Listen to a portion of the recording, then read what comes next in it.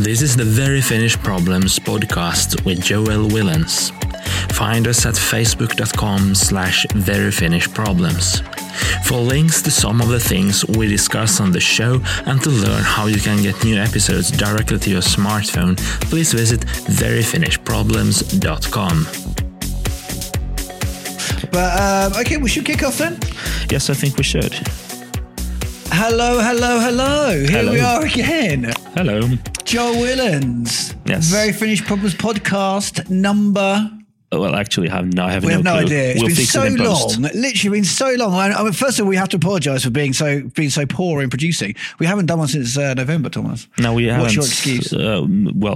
There's this thing called work.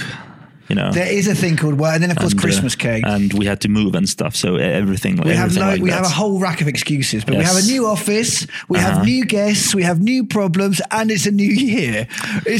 What could possibly go wrong? So yeah, and it's just past the point where New Year's greetings are starting to sound a bit stale. So we got that in there. Thank you for shooting down my intro in flames. So yes, here we are again, podcast number 10 or 11, we think. And this week, we are going to discuss problem number 57 in Finland's 2017 best-selling English language non-fiction book, 101 Very Finnish Problems, The Foreigner's Guide to Surviving in Finland, still available. You do for... realize that I sort of sneaker at this because you sound like some self-help guru, like quoting your own book. It is self-help. It's not called The Foreigner's Guide to Surviving in Finland for nothing. Literally, you get this book and your life will be complete. As long as you're not forcing anyone to walk on, burning coal. No, there's none of that in there, but there is walking on freezing ice, which is also potentially. But we do have dangerous. a guest. Yes, we have a guest. Did I talk about the problem? Maybe not. No. I'll go ahead. So we have a problem and we have a guest. So the problem is going to be number 57. When you queue for hours for a free bucket and they run out, and our guest we have to help us discuss this problem. Now you're going to have to pronounce your surname because I always screw this up. Is Jyrki Kallinen. Kallinen? You say it so beautifully. Yes, thank you. And Jyrki. Well, perhaps you can introduce yourself actually, and so you can tell us what you do and why you do it. Thanks a ton for the invite, Joel. My pleasure. Always a pleasure. I'm Jyrki Kallinen from Kraust. So Kraust is all about insights, but let's talk about that a bit later. Let's start with your problem. Yes, indeed. So it's about. Did you introduce yourself properly? Did I introduce myself? Yeah. Does everyone not know who I am by now? Yeah, I mean, you should always introduce yourself. Joel Willens, author of 101 Very Finnish Problems. Yes. And the creator of Very Finnish Problems, There social you go. media sensation that it is. And of course, Thomas Newbury, whose name I always co-host. Yeah, I won't even. That's so last year. They so gag last year. about my name. Yeah, so. exactly. Has it changed to Thomas? It used to be Thomas. It's I Thomas. changed, I just won't react as long as he pronounces something similar to how it's I written pronounce in it any my language. way, basically. I mean, if he went like Italian style, I would probably, I would maybe snicker at that as well. But I'm sure that can be done. I'm sure it can be done. So yeah, this week the three of us are going to discuss this problem. When you queue for hours for a free bucket and they run out. Now this is a weird. This is a strange because this is a very sort of distinctly Finnish trait. And when I first heard this, I actually thought it was bollocks. I didn't think this was actually a thing. And then it was shown to me on various videos and news articles. I think we wrote about it on Inktank, actually, inktank.fi. So, I mean, clearly from me, I come from a more uber capitalist society, and there's no doubt when it comes to picking up bargains, then British people are always up for that. But I don't, and they also love queuing. But whether they would queue for a bucket, I'm not entirely sure. Here's the thing. So maybe we could. I have to muddy the waters a little bit because supposedly some of these offerings have included some, some coffee and stuff like that in the bucket as well. So coffee. That's almost a brilliant cue. Right on cue. Kiitos paljon Kirsi, who's made her first introduction into the first Very Finnish. Do you want to say hello? Hello. Yes. Good stuff. Okay, so just So bang on do queues. you- You mentioned coffee. Extra Yes. coffee arrives. Well, so- do we have any data on data points on how much Thomas. actual other merchandise you get with the buckets? Because Well, I've heard that's also a thing. we certainly don't, but hopefully you're the key because we don't do data. Data's not something we bother with. No, we just Joel, make shit up. But now we have you here. and That's you not can- what modern Buckets advertising is people say. something that there must be something scary in the front. I don't know why people do that. I actually Have you ever queued for a bucket? no. And If I had, you I wouldn't tell us. never did that. but I don't know. This is also kind of a common thing in Finland. People think why they queue for buckets. Oh, so it has been discussed and it has been analysed as to why. There has been some sort of research into why that happens. I've heard some researchers have kind of been exploring the reasons. And what were their conclusions? There are no conclusions. They're just wild guesses. I don't know. Personally, I think that people queue. Well, first of all, I agree. They queue. They love queuing because I think that is fair. It's fair. It's something that they know what to expect. Don't get me started on the innate justice of queuing. Yeah, I absolutely buy into that. Queuing, people ridicule queuing, but for me, queuing is one of humanity's greatest inventions. It is innately just, and you are rewarded for getting there first. So I'm a huge fan of queues, and what I find always surprising about this is that in my experience, Finns aren't so good at queuing.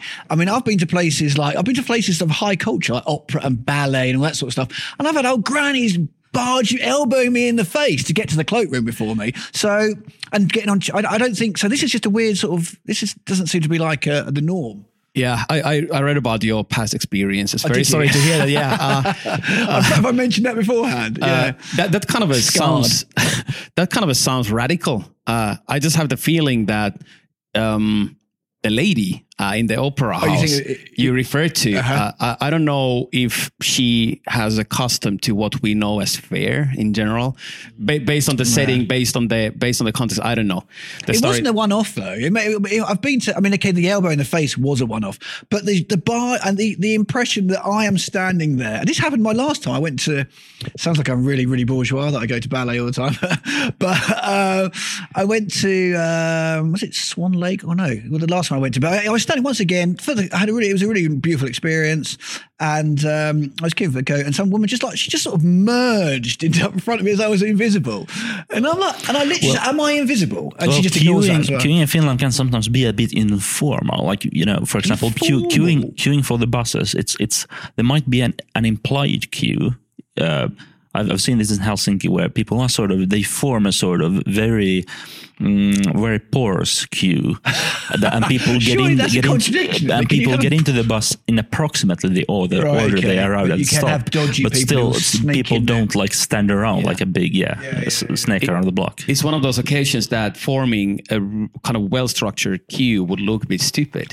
So it's kind of a collective decision that let's be slightly scattered around, but everybody knows who goes in which orders. Yeah, that's interesting. Yeah, it's like the wisdom of crowds, the wisdom of queues. And then you have the half sociopath, the granny, who just doesn't give a shit. Who seems to follow me around wherever I go. I mean, here's like the Englishman. He loves queuing. I'll just barge him in the face out the way. Okay, but I think we've established that we have no idea about the actual reasoning behind this. But actually, there's one wild frontier on queuing where it's tested in Finland. And that's like 4 a.m. on Saturday and Sunday mornings in a taxi when you're waiting for a taxi. That's like the school of hard knocks. Yeah. I mean, that's where it starts getting knife fights, and that's absolutely everybody the fittest, isn't it? Everybody's eyeing each other in a way that there's a kind of silent agreement that I'm not going to ruin it for you if you don't do it for me. Let's follow the common procedure here, and everybody's kind of afraid that somebody, the wild idiot comes in. The gunslinger's going to come in and just cause chaos. Mutual assured destruction. Yeah. That would be a great fly on the wall documentary, wouldn't it? Just sticking a camera there. I mean, if you're bored on a Saturday night, just to watch that one trigger where suddenly just chaos kicks off. Yeah. But it's interesting, the different types of queues and different types of social situations. So we've established we have no idea why people queue. And that'd be interesting if anyone's got any comments about that, about why they think, then feel free to leave them in the comments. Do we have comments on our podcast? Well, technically, yes. We do. We have comments in various places, but it's comments on the internet. It's a bit like putting an old mattress on the street with a sign that says like "pee on me."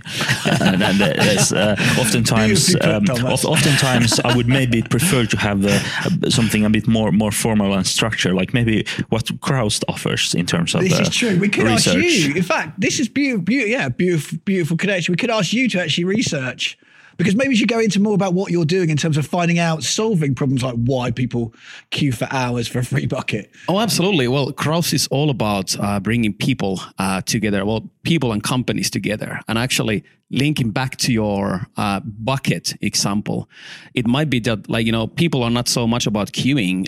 Maybe it's about sharing something new together. Usually shared there's experiences. There's usually a store opened. It might be the kind of first store of its kind. So a bucket, it's just a kind of a manifestation and metaphor. It's like a medal. Yeah. It's like to prove that you've been there and taken part in the experience. Yeah. Souvenir. Yeah. So how would you, I mean, this is all sort of speculation on our part, as 95% of what we do in this podcast is, but how would you at Kraust, if you wanted to find out, for example, why people queue, what would you do, and what would the methodology be for that? We will try to approach the theme, not necessarily from the perspective of queuing, more like thinking of the context where this queuing has taken place, and not asking directly from people, when have you queued and why necessarily, because then they give a deliberate answer, usually the type of answer that represents their behavior in a good light. Right, okay. So people self-censor to make themselves look brilliant. Yeah, exactly. I think we can relate to that, Thomas. Yes, absolutely. we all humans, and we think about what other people think about us. Yeah, absolutely. Nobody would ever hire me if they ever saw my Facebook commenting. No, absolutely not. Yeah. 15,000 word rant. Mm-hmm. Absolutely. And more like kind of the context where queuing happens, and also about past behavior rather than like something that might happen in future. So if you have queued sometimes, how did it feel like? Right, why did you stay in the queue? What was annoying? Obviously people kind of think that queuing is annoying, but they do it for some reason. So then the reward that you have got after queuing, did it pay off or not? Right, okay. So it'd be more about the motivations, and so the questions you ask are clearly crucial. But is it all so you're also saying the actual methodology in terms of like face-to-face interviews are less likely to gain truer insights just by virtue of the fact that people... Yeah, in many times, yes. Obviously, it depends on the context. But if you think about a scenario that, let's assume it's Friday afternoon, 4 or 5 p.m., you're in a K-City Market or Prisma doing your groceries. Then you're getting out, you're about to go home, enjoy a beautiful glass of wine, enjoy the feeling of accomplishment of the week. Basically just described Thomas's every Friday. No, I order my groceries because I value my sanity. Yeah, and a living wage. Yes, that as well. When you're heading out, that interviewer attacks you with a notepad, asking questions, interviewing you on something. Do you think you're going to give objective answers to that individual? Like, if you like the person, you might just please the person, giving nice answers. If you need to go to the toilet, you want to give prompt, really blunt answers just to get out of the situation. So if you think about that as what it means for the validity and reliability of the data received out of that interview, it's questionable.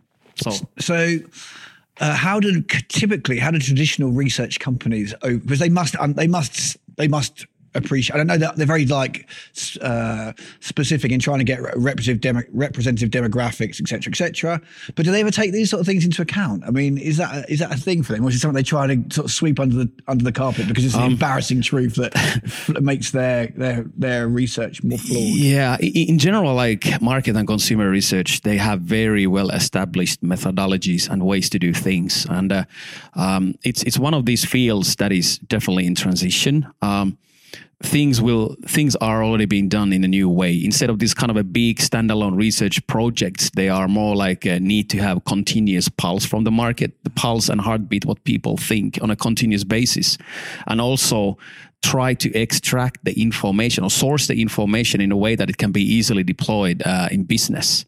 And just starting with a simple fact, people are not laboratory rats. Yeah. So traditionally, the old school research typically has this mentality that they are consumers, so-called consumers who live their lives out there. Let's go and find out, let's carry out a research, and then we are able to do something better, usually boost our business to sell something more.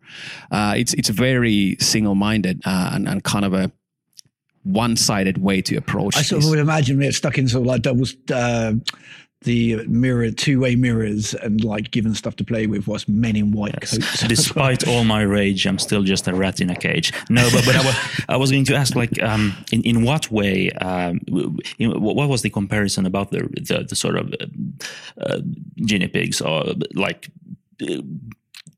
animal trials? In what ways do traditional market researchers like approach people as if they were like static entities who have very simple lives? In what sort of ways do that manifest itself?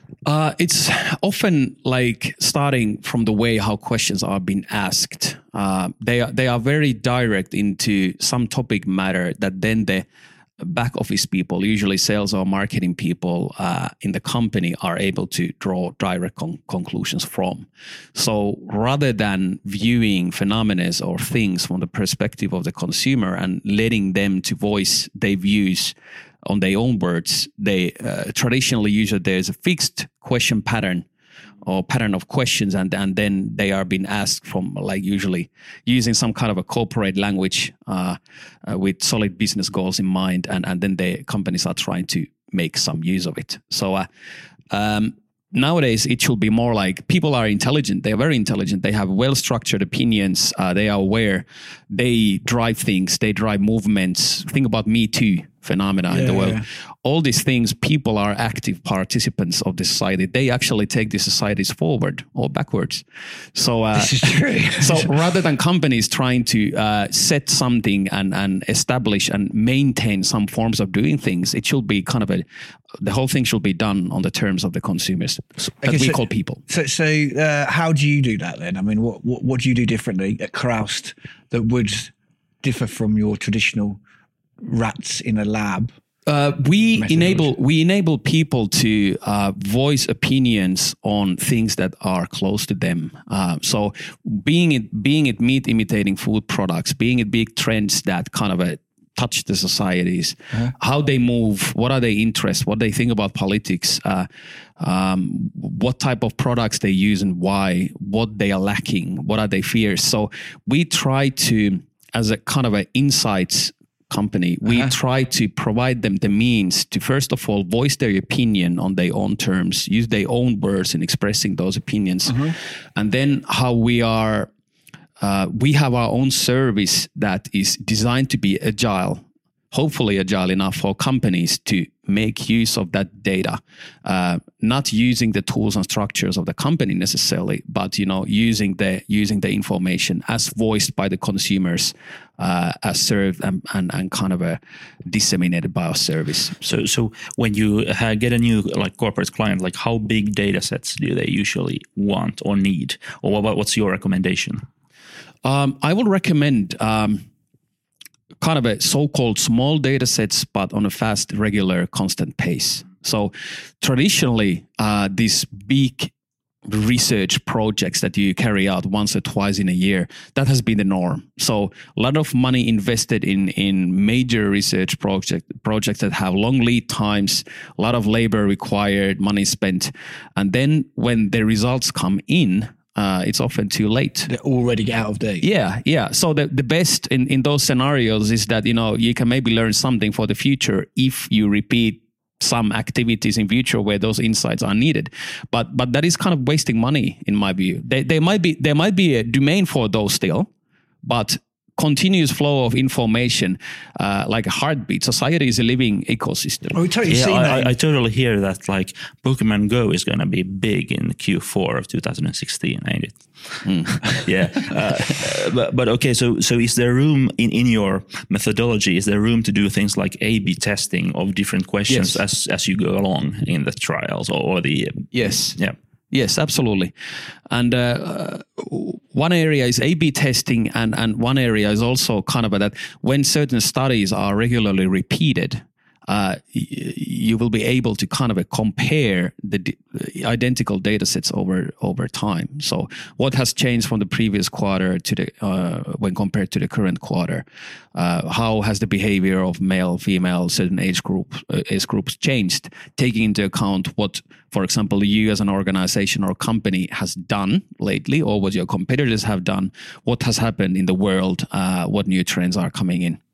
So cool. So that you have a wealth of knowledge at your fingertips and disposal. So, I mean, Very Finished Problems is typically takes into account and looks at the habits of Finns in general.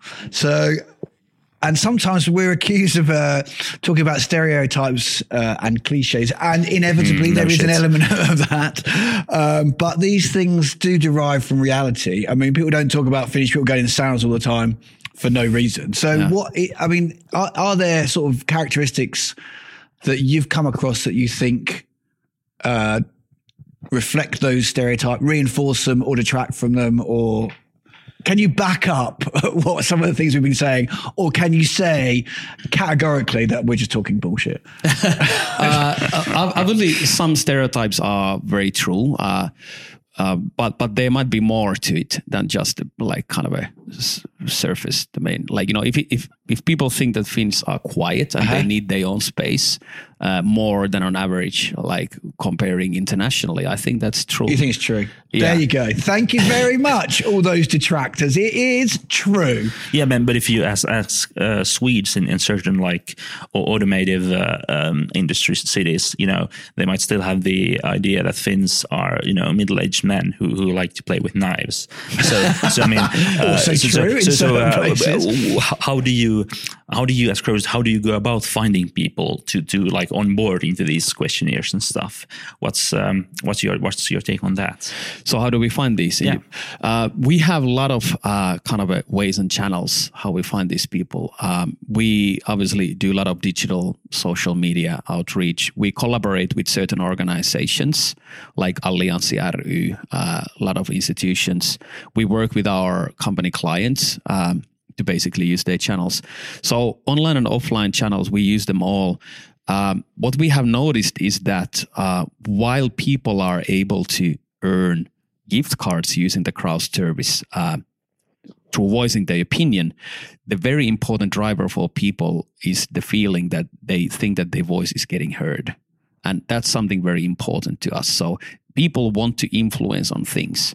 And this is also the kind of the other side of the so-called stereotype of Finns being silent. I think that there's value in silence, because in silence, the new idea search, you can concentrate on something that you have in your mind, and in peace, you are able to structure, for example, your opinion in a way better manner than in a kind of a noisy face-to-face interaction on many cases. So, that makes absolute sense. Yeah, I mean, my profession is partially writing these days, and as Joel implied, I have this habit of sometimes going into rants on social media. but that's because writers write. I mean, Stephen King has this really good book on writing. It's a great book. I read that when I first started my fiction career. He essentially explains that writers write. If you want to write as your profession, you need to sit down and allocate time to write, and that's how you sort of form your ideas and stuff. And I actually have. There are a few like questionnaires I put a lot of thought into in my spare time, just for the same reason, because it helps me structure my thoughts about the certain subjects. So do you like offer people like free form answers in your questionnaire, and do you get like weird long rants about stuff? Well, first of all, I completely agree with you that on social media people like, the extremes tend to come true. You're either extremely happy so that you're crying, or then you're ranting so violently that you're crying for that. But, this kind of a main highway of opinions, the main segment often gets ignored because people. Well, it's dull, isn't it? I think people crave drama online. Yeah, and you can see that in the things that get shared. The more dramatic the headline, then the more likely it is to get shared. And if it's like a very sort of middle of the road and every day, then. And Tuomas, sorry, I forget your question. I did as well. I didn't happily. I mean, it was you free form, allow people to do free form answers that can potentially go off onto huge 15,000 word rants. We enable people like through a variety of different types of questions. Some of them can be just basic single choice, multiple choice questions, but we also have free text answer options so that people are able to respond using their own words. And actually, we have been astonished by the dedication and argumentation people put behind their responses. I have seen regularly responses that people have written 2 paragraphs. That's Thomas. On a specific question. And this happens when there's what sort of questions generally provoke that sort of thing? Clearly things that have an emotional resonance, but is it like I want a particular type of like sausage, and they're not happy that they're sausage. What sort of questions have usually this happens on topics that people hold very dear and close to them, such as, like, for example, meat imitating vegetarian products. We jokingly talk about sausages, but in fact, meat imitating vegetables imitating meat has been caused all sorts of. And what was it, pro or was it? For example, härkis and these kind of products. Like, people, it's not only about personal consumption. There's usually an ideology behind. I don't know what härkis is, sadly. So once again, underlining, despite the fact I've been here for like 15 years. It's this like new product made from some kind of bean that imitates sort of the structure of minced meat and I've eaten similar that. products. It's quite tasty. Yeah. Yes. So there's an ideology behind it. So it's not only that people who respond with several paragraphs and lines to these kind of questions, they don't only want to bring up their own consumption herd. They also want to influence on other people's behavior and why like they want to kind of convert them to the cause. Yeah. And the other topics might be like the type of entertainment, the type of content that is currently available on mainstream TV channels and services like Netflix and stuff like that. So is it generally people bitching or just sort of like are most of the long responses people or are they just more measured? And I'm just wondering, because I know based upon Thomas's experience, occasionally I've seen some of his Facebook rants, and they always rants actually. Oh yeah, absolutely. You never write a measured 15,000 word response. It's always a rant. So I'm wondering if only people who respond in great detail are only ranting, or is that the unfair characterization of that? I will think that there's surprisingly little ranting on our studies and on the feedback that we receive. And I think that the kind of one of the main reasons for this is that people give the response alone. Like, what is the point of ranting if you can't watch somebody in the face so that you see the effect of ranting? And on social media, there is this impact. If you rant something over there, then you get likes or violent counter arguments. You kind of see the manifestation and evidence of your instant hit, don't you? Exactly, the anger getting through. But when you're giving the kind of a feedback or response kind of in solitude, you think about it more and you focus more to it. Like you think quite quickly that what is the point of ranting? I can actually change something over here. So kind of getting a bit deeper into the substance. So Yeah. I mean, specifically about these meat substitutes, I've been getting into them myself. I mean, I'm still a meat eater, but I've in a couple of years I've reduced my meat consumption by 80%, and that's just by being surrounded by people who don't eat.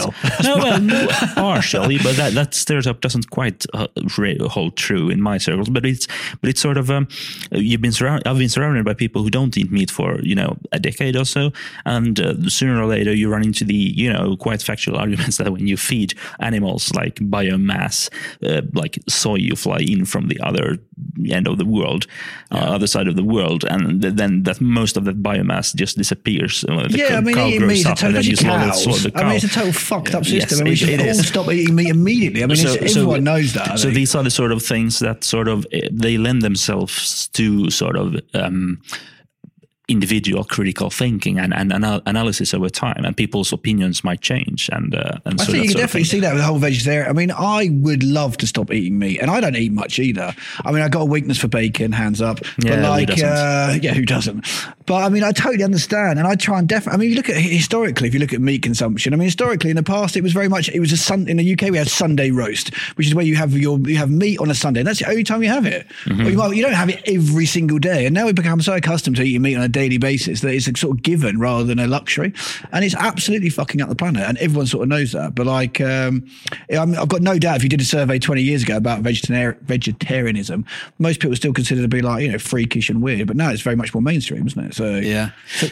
And actually, this conversation is a model example on how interesting opinions, phenomena, and new trends are versus those kind of old school research reports and findings. So this kind of stuff is interesting to everybody.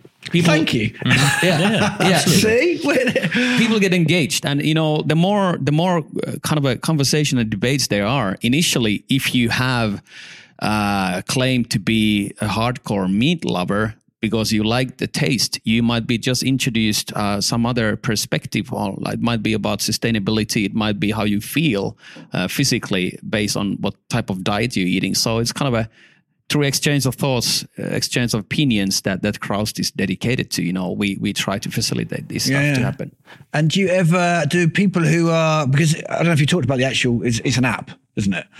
Have we talked about the sort of technology? No, we haven't actually. We haven't. Yeah, maybe we should touch, because I was just thinking about, as I understand it, it's a community of people who are all engaged, and you can speak to them pretty much instantaneously. Is that? Yeah.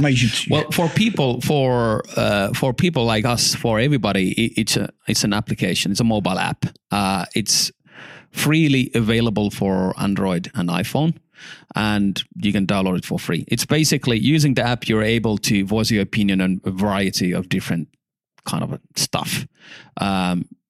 There may be missions that you're asked to do something, to go to a shop and check something on location, or it might be just a study or survey that you can respond to wherever you happen to be. So there's a variety of these things.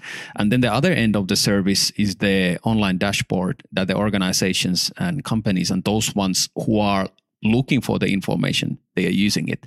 So they are able to see how people respond. They are able to see automated graphs. Is it like real time, or? Yeah, it's real time. No, wait. So we could do a very finished problems research, and we could sit here in real time watching to see if people think Thomas rants too much, for example. Oh yeah, absolutely. But, I had a big question here. And, I've ruined your train of thought again. No, yeah. Hey, so do you have in your big dashboard you offer to corporate clients of yours? Do you offer some sort of text analysis or machine learning stuff based on the freeform inputs? We're a bit obsessed about freeform input because we're writers. So I am, at least. So do you have some sort of way of getting the gist out of freeform text? Yeah, currently we offer automated word clouds based on what people have responded, but we are developing a new version of the service, and free text analysis and machine learning is playing an essential role. So and with that, and we're in the marketing industry, all of us, and market research, marketing, and another question I sort of have to ask: how do you feel about the GDPR? How does this the EU's general data protection regulation that comes into full play in May, where you actually have to offer people a lot of control and options about how their data is used? GDPR is only a good thing, and it has been long coming. Like, it even could have happened earlier. Like, we think that every single human being has the right on the data that is specific to them. They need to be able to control that data. And it has been quite Wild West out there for some time. Data has been used in a really even dodgy ways. There hasn't been enough transparency. People calling to you from companies and, not like, then you don't know how they have come. Where they have get your data. So I think it's only a good thing. It's a good thing for people. It's a good thing for us as consumers. I wish that the EU will follow the healthy road on this, kind of thinking about what is the core essence of the law, how to protect the consumers and people's interests, versus trying to use the GDPR as laying down heavy fines and collecting money. In the latter scenario, I don't believe. No, I mean neither. I think it's only a good thing, and people have the right to know what others know about them and also control that. Yeah, and we're looking at you, Facebook. I mean, I have this big, like my latest conspiracy theory or sort of thing I sort of worry about is the trend of the Chinese sort of becoming the leaders in machine learning and that sort of thing, at the same time as they're building huge data sets on their population with their massive like online social credit thing where they monitor people's opinions. And I'm really concerned that in 20 years or so, Chinese companies might be knocking on Western democracies' back doors and be very willing to sell this sort of thing. And I, with a little bit of luck, like the GDPR might have appeared just in time to stop our politicians to do the worst kind of stuff in that sense for the sense of security or whatever. So that's but I mean the GDPR in a way it's a when I've been discussing this with people from the States, for example, in the States, they have this healthcare data regulation thing called HIPAA, and where they very heavily regulate personally identifiable information that relates to healthcare. And the GDPR is essentially what if HIPAA, but for everything. And these are interesting things. Like if you think about the world history, the center of economic and military power has changed over time, different eras. Sadly. Joel, you remember the times? I remember the good old days. The British Empire. Happy days. This is okay. This not really. I'm just another reminder to book some guests who can talk about decolonization. Well, so when is the time of Finland to become the economic power of the world? What do you but that's an interesting to speculate with that. But it's ironic that I moved from one failing state to the robust centre of the new empire. I don't know. I think Finland has much going for it, and in some ways, like if you talk about soft power, like the idea that Finland's sort of society is much admired in many different ways, even though often it's a little bit of a facade. I mean, I've been seeing the World Economic Forum has some good videos about all parts of the world, and one of I saw recently was about education. The same old rehashing, the same old sort of like tropes about Finnish education, no homework, for example. I see these videos all the time about no. I mean, my son gets homework all the time. So I think it's pretty well established that the Finnish education is exceptionally good at making sure everybody can read a little bit. So without elaborating on the details on that, what's Finnish education isn't as good as they say. No, let's not go there. But I think in terms of Finland's reputation in the world, I think since I've been here the last few years, it's definitely been promoted. I mean, of course, we had the fall and decline, well, not decline, but certainly the less impressive rise of Nokia, which we're all familiar with. I mean, that was the flag bearer of Finnish technological prowess for a long time, wasn't it? And after that, after Nokia's sort of flame diminished, then it was a bit of a like introverted, like, oh no. Well, Nokia is still doing quite well in their core business. But it's not the same. Networking, not the consumer market, but it's sort of Nokia is a textbook example of like sort of the innovator's dilemma, where they had the consumer mobile phone market and they they just failed to jump to the second generation of the product. And actually, this is a kind of interesting point. Like Nokia is in brilliant condition nowadays. Yeah, it has just transitioned again. It has transformed. So they started with rubber boots ages ago. Then they people remember Nokia, or the kind of we as consumers or people, we think about Nokia as that mobile phone manufacturer. But nowadays they are doing brilliant results in the field of networks. So they just have a new business. I think in terms of like representing Finland abroad and in the world, the fact that everyone had a Nokia in their pocket, that was seen as like, oh look, and it was an unhealthy relationship with the state in that sense, in the sense of like everyone, once Nokia was less in everyone's hand, then I think people start thinking. Now it's in the cloud. Now we could offend all our ex-Nokia friends by commenting on a certain Nokia subsidiary selling censorship technology to the Saudis, but let's not go there either.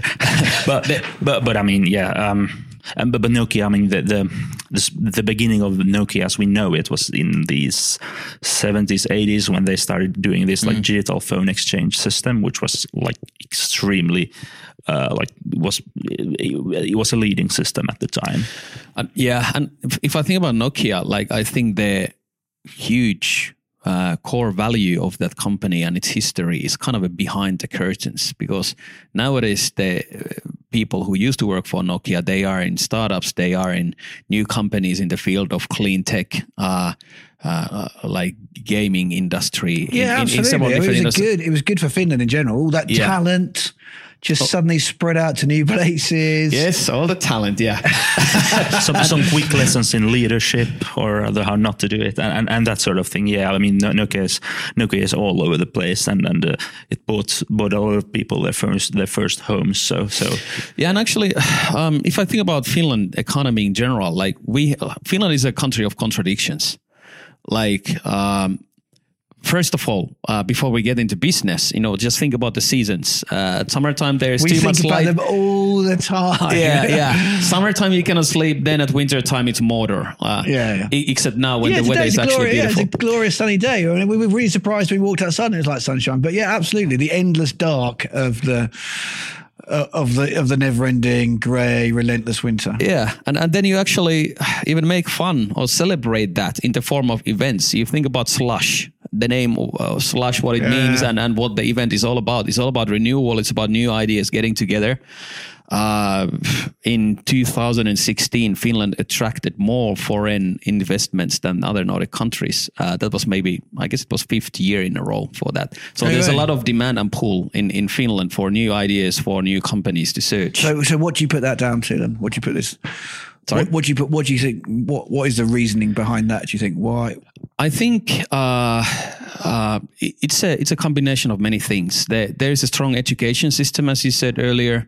There is a kind of a free professional workforce from companies that, for example, Nokia, but there are many others. There's solid kind of a professionality, expertise in this country. High technology, like kind of a infrastructure. There are a lot of kind of a good components that help new ideas to surge, innovation, and that's why there's also money flowing into Finland.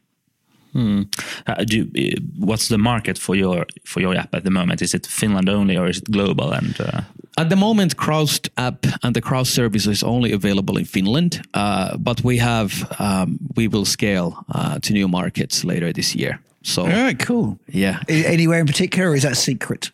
We're starting with Sweden. All right, okay. So Thomas can rant in Swedish as well. Yes, that will be. The world is your oyster. Cool. Yeah. Okay, well, I think we're at 44 minutes now. Wow. So. Okay. Well, I mean, we've touched on a lot of interesting subjects, and we've failed to answer the when you queue for. We sort of touched upon when you queue for hours for a free bucket and they run out, haven't we? But I mean, we can sum that up with it's probably related to community and people just wanting to get to know a new like. I think business establishment or something like that. Maybe. Yeah. Or they just like want more plastic junk. Who knows? All of the above. I think we've. Yeah, I mean, have you got anything else you'd like to add to the? Not for the bucket thing. I still believe that the bucket is actually some kind of a memory mark or souvenir of what happened that day. Yeah. The inauguration of the first. I was there. First of its kind store. Yeah. When that opened. I have one of those the bucket to prove it. Yeah, one of those rare buckets, blue buckets that I got. One of those rare million blue buckets. Memorabilia, yeah. While queuing when it was minus 20 degrees. Yeah. Well, that's a good point. The minus 20. That is a good point. But hey, before we wrap this up, we have this semi-tradition of doing a little bit of a recommendation round. So recommending anything interesting you run into recently, maybe music, podcasts, movies, books. I'm actually prepared for this. Oh, congratulations, Joe. Well, Christmas came. I got a book. I can't remember the name of the book. It was a sort of history of cryptocurrency. I'm suddenly immersing myself in that world. I can't remember the name of it, but I can put it in the notes. That was really interesting, actually, to see like the roots of it. But the podcast I recommend, which is very, very specific to me and probably no one else in Finland, is a podcast about Brexit, which is another subject close to my heart for obvious reasons. And that is called The Romaniacs. It's brilliant, actually. It's basically every Friday, and they just take the piss out of the just total clusterfuck that is Brexit and all the various different characters. It's like a Shakespearean play. I mean, it's like, and the people who are on it are brilliant. They're really, really entertaining, have some great guests on there. And it's just it's a great laugh. And it gives a really good insight into how the Tory party and how the UK in general is just snowballing towards a fucking giant cliff of disaster. So yeah, it's sort of like, you know, I listen to it or being some sort of like taxation like haven. Yeah, I mean, it's just every keeping day. The city of London. How else are you going to keep the city of London? Well, the city of relevant? London is fucked. Everything's fucked. Yeah. And actually now, for the first time, I won't go into that. That's actually another podcast. That's another podcast. But hey, do you have some recommendation? I do, but it's not too recent. It's from the year 2016. Mm-hmm. Oh. Yeah, well, I'm not interested. that ancient history. We like the good shit, so let's hear it. In the spirit of kind of a things of contradiction, Insomnium's album Winter's Gate. All right, cool. If you're not into metal, that might be a good gateway for you guys to get into that. That is what serenity, beauty, and brutality look like when they shake hands. Nice. Wonderful. Nice, yeah. I will cue that right up. I have some Excel action coming up in my in my real professional life just after this, so that will be excellent for this purpose. And for me, finally, I want to recommend a podcast called 20,000 Hertz. Ooh, that also sounds like a metal band. 20k.org. 20 as in 20, the letter K.org. It's a podcast about sounds and sound design and famous sound brands and just famous sounds, like the sound you get from now old Apple laptops when they boot up, and that's famous blurping sound someone recorded in some great ocean, and things like these from the everyday sounds and going in depth on those. That's interesting. I had when I worked at my last ad agency, there was a bloke there, a copywriter, and he was telling me about like one of our clients was Volvo and how Volvo spent shitloads of money researching the sound of the door opening and closing just to get a satisfying, reassuring. They need to compete with the Germans. They're like the market leaders on this. I can't remember the source specifically, but to my understanding, some German cars like high-end BMWs and Mercedes and so forth, they're now feeding into the cars are too silent now, so they're feeding in artificially generated engine sounds into the car. Yes, so you get to feel your manliness or whatever for the and they might actually be mixing in some active noise cancellation, so they cancel out like the real noises from the tires and stuff, and then they generate some good old weird sounds. Weird world we live in. Just hold that thought for a second, because I think we may have another guest I want to introduce. Okay, that's going to be a nice exercise in audio editing.